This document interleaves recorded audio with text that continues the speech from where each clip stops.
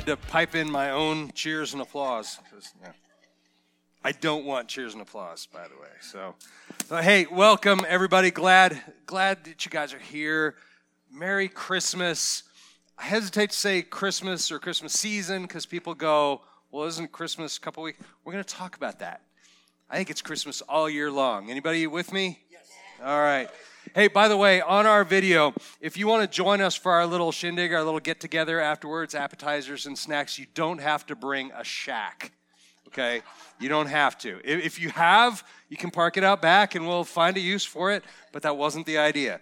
And if you forgot to bring something or you didn't, just hang out. We'd so much rather just have you. Just hang out for a little after service and just hang out for a little bit with friends. So I want to get into our message. It's called The Heralds of Christmas. I call it that because the Lord told me to. That takes all the weight off of my shoulders if you're going, but that's true. I prayed about this for weeks. And as pastors, we always think about Christmas and the Christmas season and the Christmas messages and the whole month of December like months and months and months ahead of time and lay out carefully laid plans and message planning and all sorts of things. That's usually what happens. That is not what happened this year. What happened this year is I literally got before the Lord and I said, Lord, I have nothing. Show me where you want to go. Show me what you want me to share with your people. And this is the way that he showed me. And when it's called the Heralds of Christmas, I'm going to point out that the heralds of Christmas are you. We are the heralds of Christmas, and I want you to think of it a little bit differently. We hear herald angels and different things about Christmas, and I'm going to show you something, maybe a different way to look at it than you have in the past. So welcome to Christmas, and you always hear Jesus is the reason for the season, right? Anybody ever heard that or said that? We do, and it's true, but have we lost track of really what that means? I think that we have, and that's kind of what I want to talk about. Christmas in general is such a nice time of year. Anybody here just love Christmas and the things that surround Christmas? I do.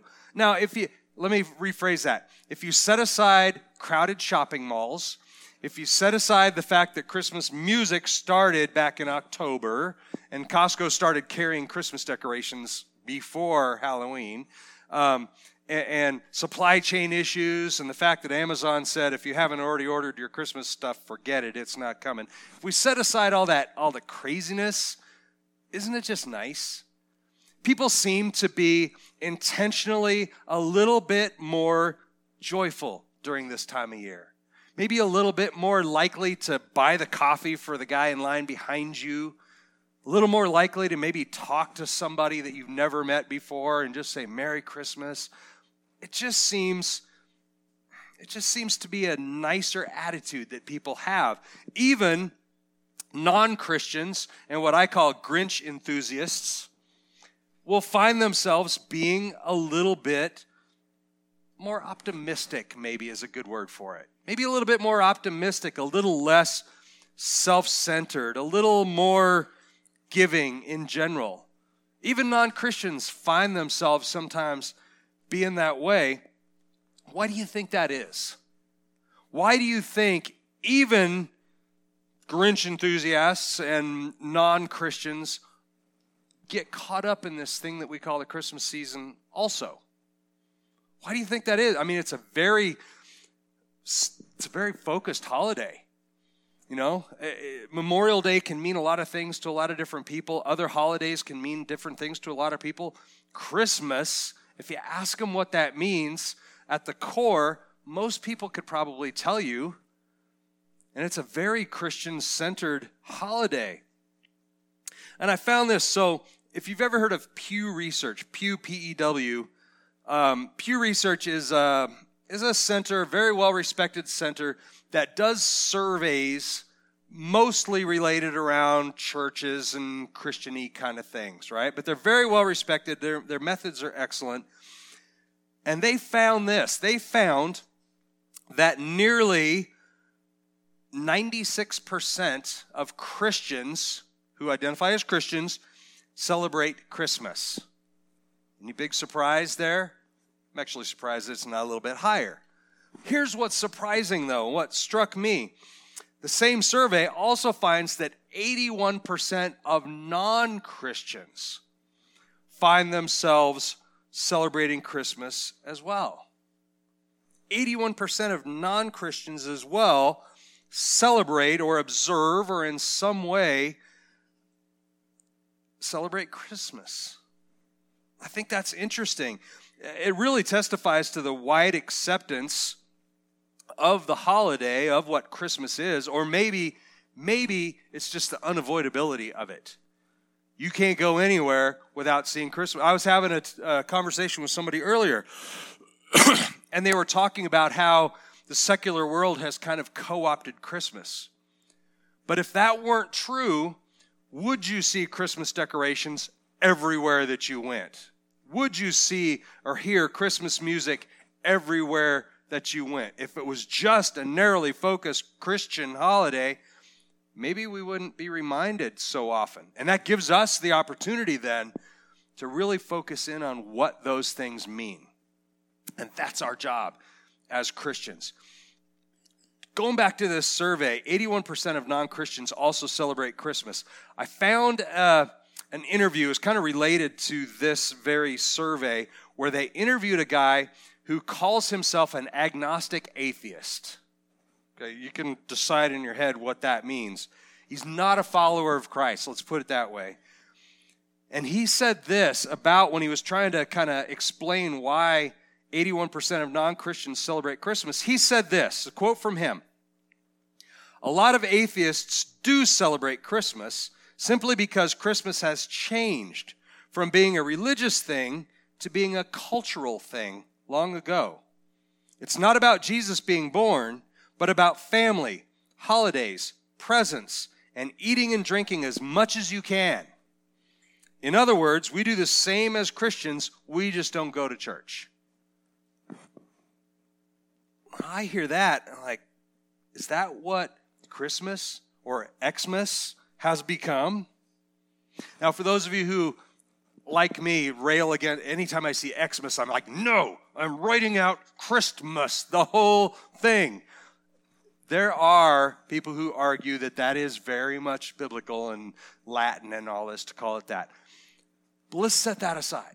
Let's set that aside, along with all the arguments about how Christmas was originally a pagan holiday that got co-opted by the church, and how Christmas trees are another pagan symbol. Let's set all that stuff aside, right?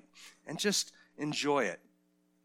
But going back to that survey and what the guy said specifically about how it's a cultural thing now and not centered on Jesus, I would argue that if that is in any way true, and I think unfortunately there's a lot of it that is, I think it's because we as a society, we as the body of Christ, have lost sight of what Christmas really is. So many of us have this different. When you think of Christmas, if I were to ask you, what's Christmas to you? You know, we might give the standard answer. It's about the birth of Jesus Christ. Okay, but what pops into your mind when somebody says back in October, hey, it's almost Christmas? What comes into your mind? Is it one of these things? I got a little video for you to check out. So this is Christmas, and what have you done?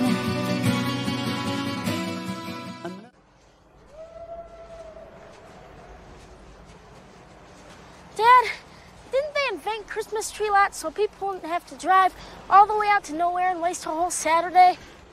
They invented them, Russ, because people forgot how to have a fun, old-fashioned family Christmas and are satisfied with scrawny, dead, overpriced trees that have no special meaning. My toes are numb. You see, kids, this is what our forefathers did. I can't feel my leg. They walked out into the woods, they picked out that special tree, and they cut it down with their bare hands. Mom, I can't feel my hips. Clark. Yes, honey? Audrey's frozen from the waist down. That's all part of the experience, honey. There it is. Come on, kid. Ho, ho, ho! Come on. Come on up there. Ho, ho, ho!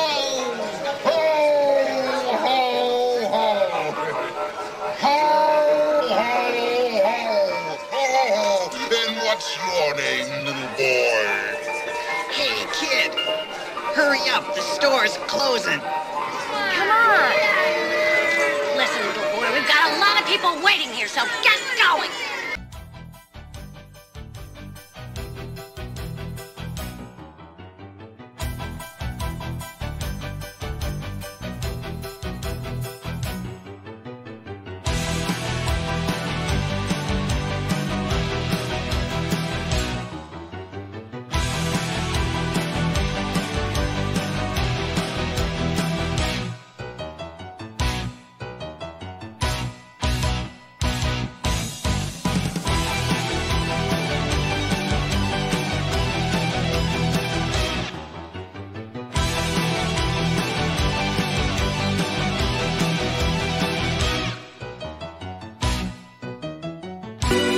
You have a Merry Christmas.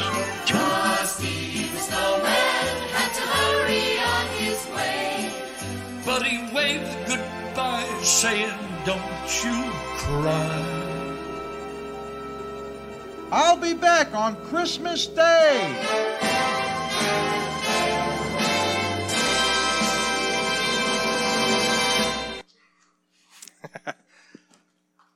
I am not saying that those things aren't fun.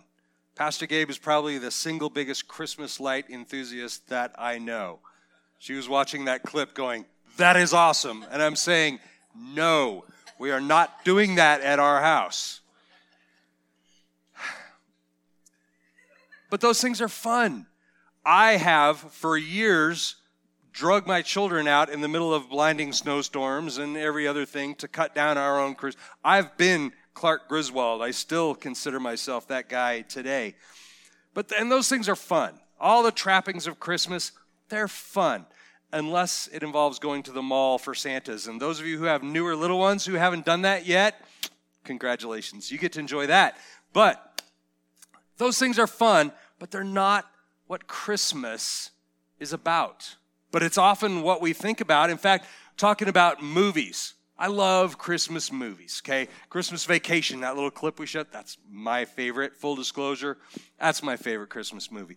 But USA Today, if you've heard of them, USA Today used to be a big deal, not so much anymore. But they did a survey about the top 10 all-time favorite Christmas movies. Favorite top 10. Now, I'm not sure exactly the metrics and what data they used. But here's the 10 that they came up with. Let me read them to you and see if your favorite kind of resonates or is in there. Number 10, A Christmas Story. Okay, love that. Number 9, A Christmas Carol. Number 8, The Apartment. Anybody ever even heard of The Apartment? I haven't either. So, number 7, Die Hard. There's always one or more. Number 6, National Lampoon's Christmas Vacation. Number 5, Miracle on 34th Street. Okay, number 4, Love Actually. Number 3, Elf. Diminishing woos as we go through. Number 2, It's a Wonderful Life. I just watched that last night. Love that one. And number 1, Scrooged. What? Who's going to come up here and fight me over the... No, it's okay. I don't know about Scrooge. I know the movie. It's not my number 1. But these are all fun. But even, and I watched it just last night, It's a Wonderful Life. Beautiful movie. Great message. It's just everything I think Christmas is about, with one exception. Christmas ideals, Christmas thoughts, redemption, all these sorts of things, Christ is not explicitly mentioned. So the whole reason that whole scene and that whole movie even takes place around Christmas, they don't even talk about why that's significant. And I'm not bashing the movie, that's just the way it tends to be. And many Christians have allowed that, or the lack of talking about Christ, to be acceptable in our culture. We celebrate Christmas many times all season long without ever really thinking about why. Why do we do it? And that's what I hope. In this message, I really hope to get you into a little more of a place of awareness of how Christmas is not just on that day. It's not all the surrounding things. Christmas is a mindset that we should carry with us all year long. I want to share this with you. Now, again, our culture has kind of co-opted that, and we've allowed it to become that. But Jesus himself, in a couple scriptures, let's get to some churchy stuff versus that stuff. Jesus tells us that even though we live in this fallen world, we are to be separate from it. We are to be holy and set apart. And in many ways, we're supposed to be above it. John 15, verse 19. I'm going to read these two verses to you. John 15, 19. If you were of the world would love you as its own. But because you are not of the world, but I chose you out of the world, because of this, the world hates you. And then a couple verses later, John 18, 36, Jesus answered, my kingdom is not of this world. If my kingdom were of this world, my servants would be fighting so that I would not be handed over to the Jews. But as it is, my kingdom is not of this realm. If you are a follower of Jesus Christ, he is your king. And his kingdom is not of this world. Therefore, we, as disciples of Jesus, are not of this world. We are in this world. And it's okay to engage in the things of this world and to have fun with the things of this world. But we are called to be different. And we are meant to be different. And sometimes that difference is just an understanding of why we do what we do.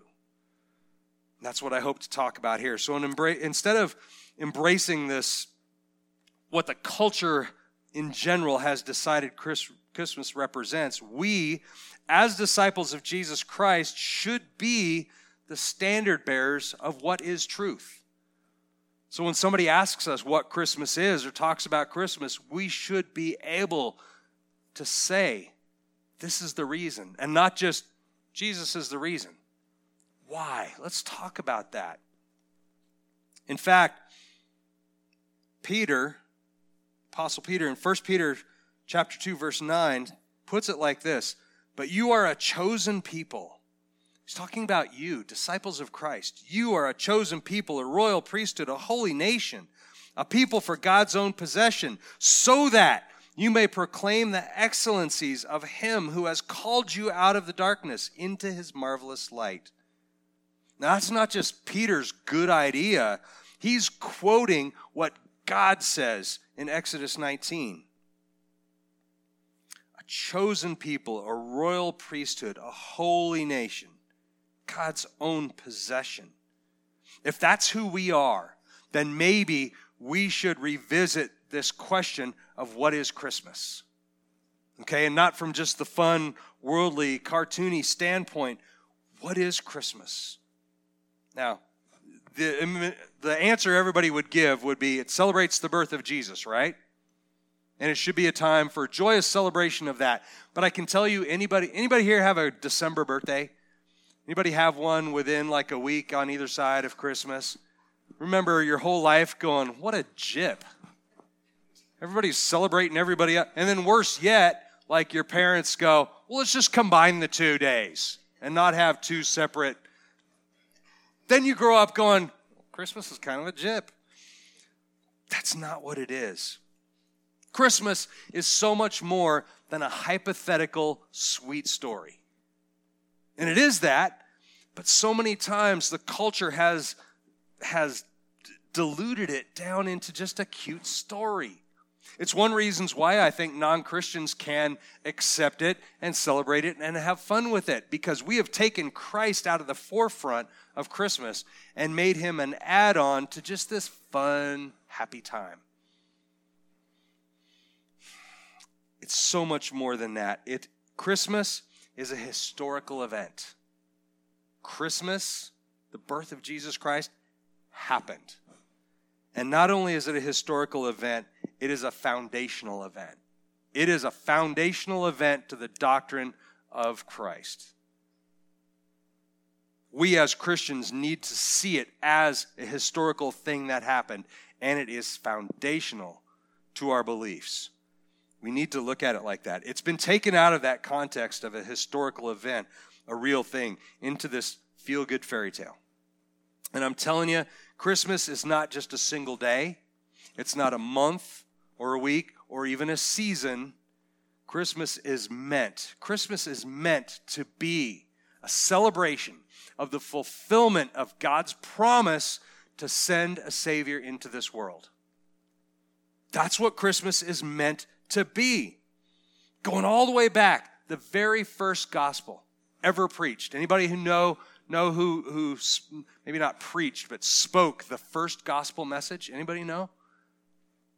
God did. All the way back in Genesis 3:15.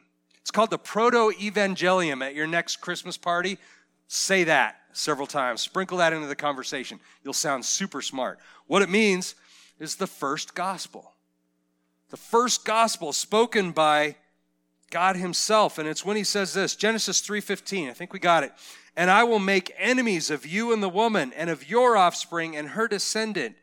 He shall bruise you on the head, and you shall bruise him on the heel. Talking to the serpent about the consequences of this fallen world. But he's promising right there, I will send a Savior. And that sets in motion right there. So God's promise to send a Savior, that proto-evangelium, was fulfilled the day Jesus was born. Yes, I know, the kingdom has not consummated yet. There's so much that has to happen still. The return of Christ, all these things. But that promise was fulfilled. Let me repeat it. If you're at home, set down your coffee, lean into the screen. If you're here, eyes forward, pay attention. I want you to hear this. God's promise to send a Savior was fulfilled on the day Jesus Christ was born. Doesn't mean there's not still work to do. But that Savior was the fulfillment. That should be an amen and a hallelujah. I heard one amen, but she's a pastor, so she's required to say amen. That's why I have her sit up front. But the idea of Christmas should be an ongoing celebration of that promise. Every time we get together, and every day until that day when Jesus returns. And then that best and final gift of all is revealed through him when we are with him in heaven. But every day until then is Christmas. Are you following me now? Every day until then is a day where we as disciples of Christ should have a mindset of thankfulness for what God has done. And I know we set aside this month and this time and this day to really point to it and really focus on it, but that should be something we carry in our hearts all the time. Our job as disciples of Christ is to remember, to celebrate, and to be thankful for that. And more than that, to proclaim that or to herald that to the world.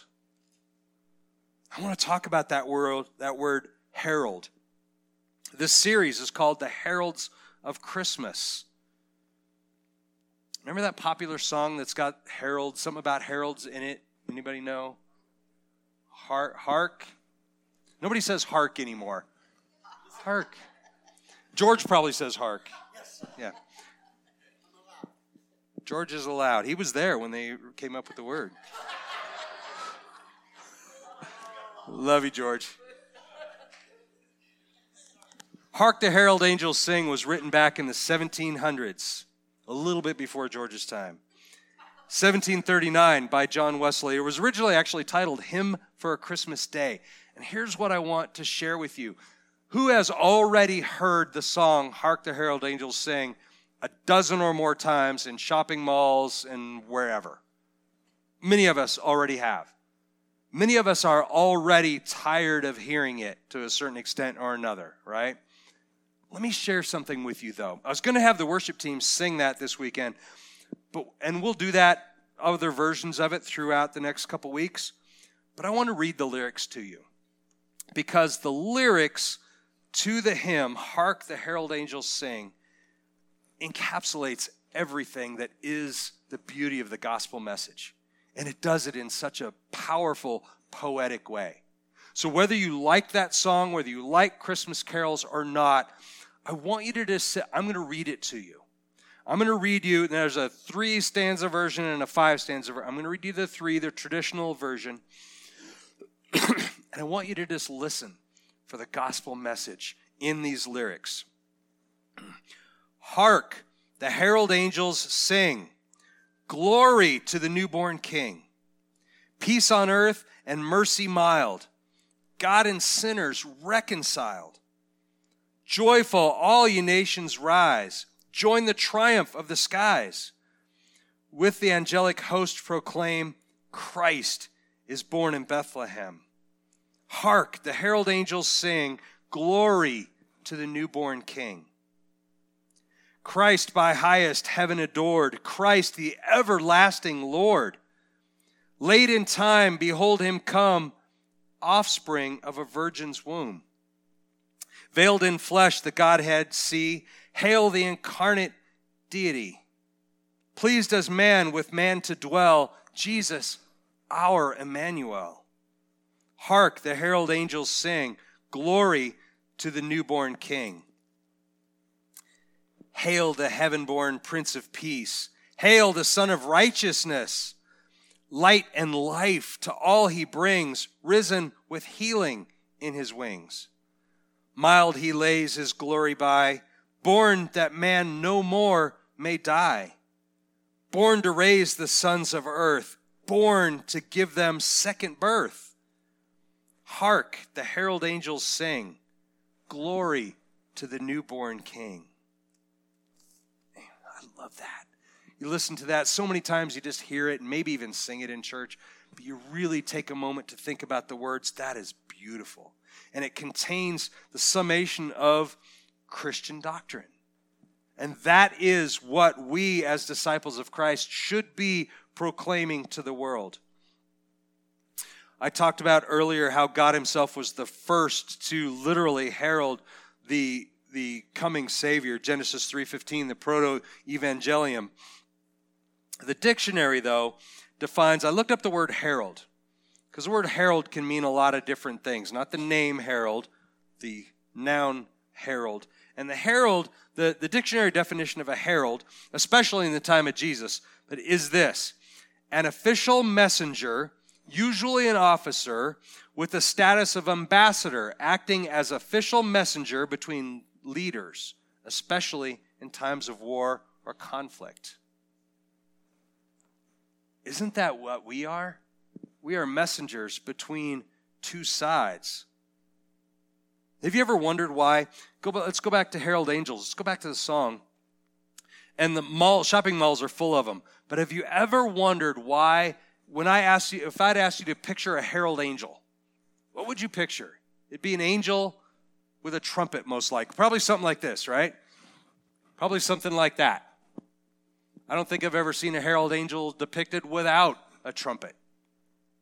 Have you ever thought of why that is? I mean, they're everywhere. Christmas decorations, ornaments on trees, all over the place.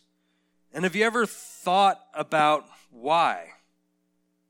So it goes all the way back to Old Testament times, even before that, really. In the Old Testament, trumpets were blown as a reminder of God's faithfulness. We see that in Psalm 98:6. I think we have that. Psalm 98:6. With trumpets and the sound of the horn, shout joyfully before the King, the Lord. It's a sign of his faithfulness and, though, also of his power. Now, this is from Joshua. I'll read this. Joshua 6:5. It's when everybody knows the story of Joshua and Jericho. Maybe Joshua too, I don't know. Joshua 6:5 says this: It shall be that when they make a long blast with the ram's horn, and when you hear the sound of the trumpet, all the people will shout with a great shout, and the wall of the city will fall down flat. That is a symbol of God's power. But with the advent of Jesus Christ, and advent just means coming. With the coming of Jesus Christ, the trumpets take on an entirely different tone. Let me share that with you. Luke chapter 2, verses 13 and 14. And suddenly there appeared with the angel a multitude of the heavenly army of angels, praising God and saying, "Glory to God in the highest, and on earth peace among people with whom he is pleased." Now, depending on your translation, I use the NASB, and it says the heavenly army. Your translation may say heavenly host. Have you heard that before, the heavenly host? It sounds like a restaurant chain. The heavenly host. It sounds peaceful. It certainly doesn't sound terribly foreboding or powerful or anything like that. But let me share something with you. That word, heavenly host, translates as the Greek word stratia. And stratia means, the definition is an organized army. It doesn't mean the greeter at the front door. It's an organized army. And church, what is an army for? Armies do battle. Armies do battle. The same heavenly army appears a little bit later in the Word of God. Revelation chapter 8, verses 1 and 2. Listen to this. When the Lamb broke the seventh seal, anybody know what's going on here? This is the end times, right? This is the book of Revelation. When the Lamb broke the seventh seal, there was silence in heaven for about half an hour. And I saw the seven angels who stand before God, and seven trumpets were given to them. These angels are instruments of judgment. Instruments of judgment against an evil world at the return of Christ. And the trumpets blast. You can read Revelation to see how that works. It is an awesome scene. But here's what I want you to know. The act of heralding, the act of announcing, heralding is not peaceful.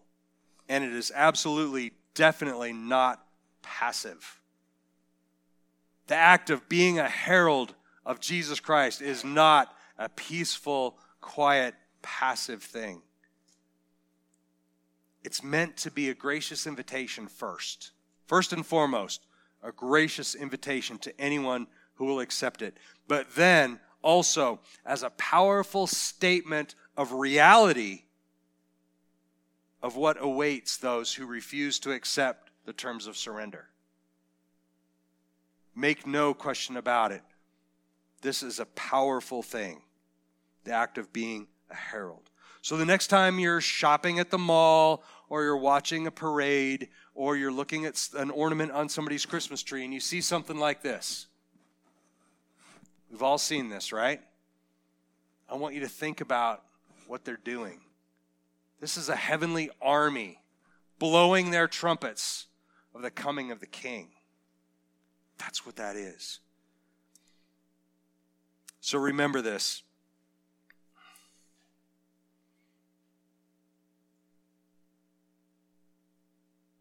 Sorry, I lost my place. Remember this, though. Christmas is so much more than just a time about family, friends, and eating and drinking all that you can.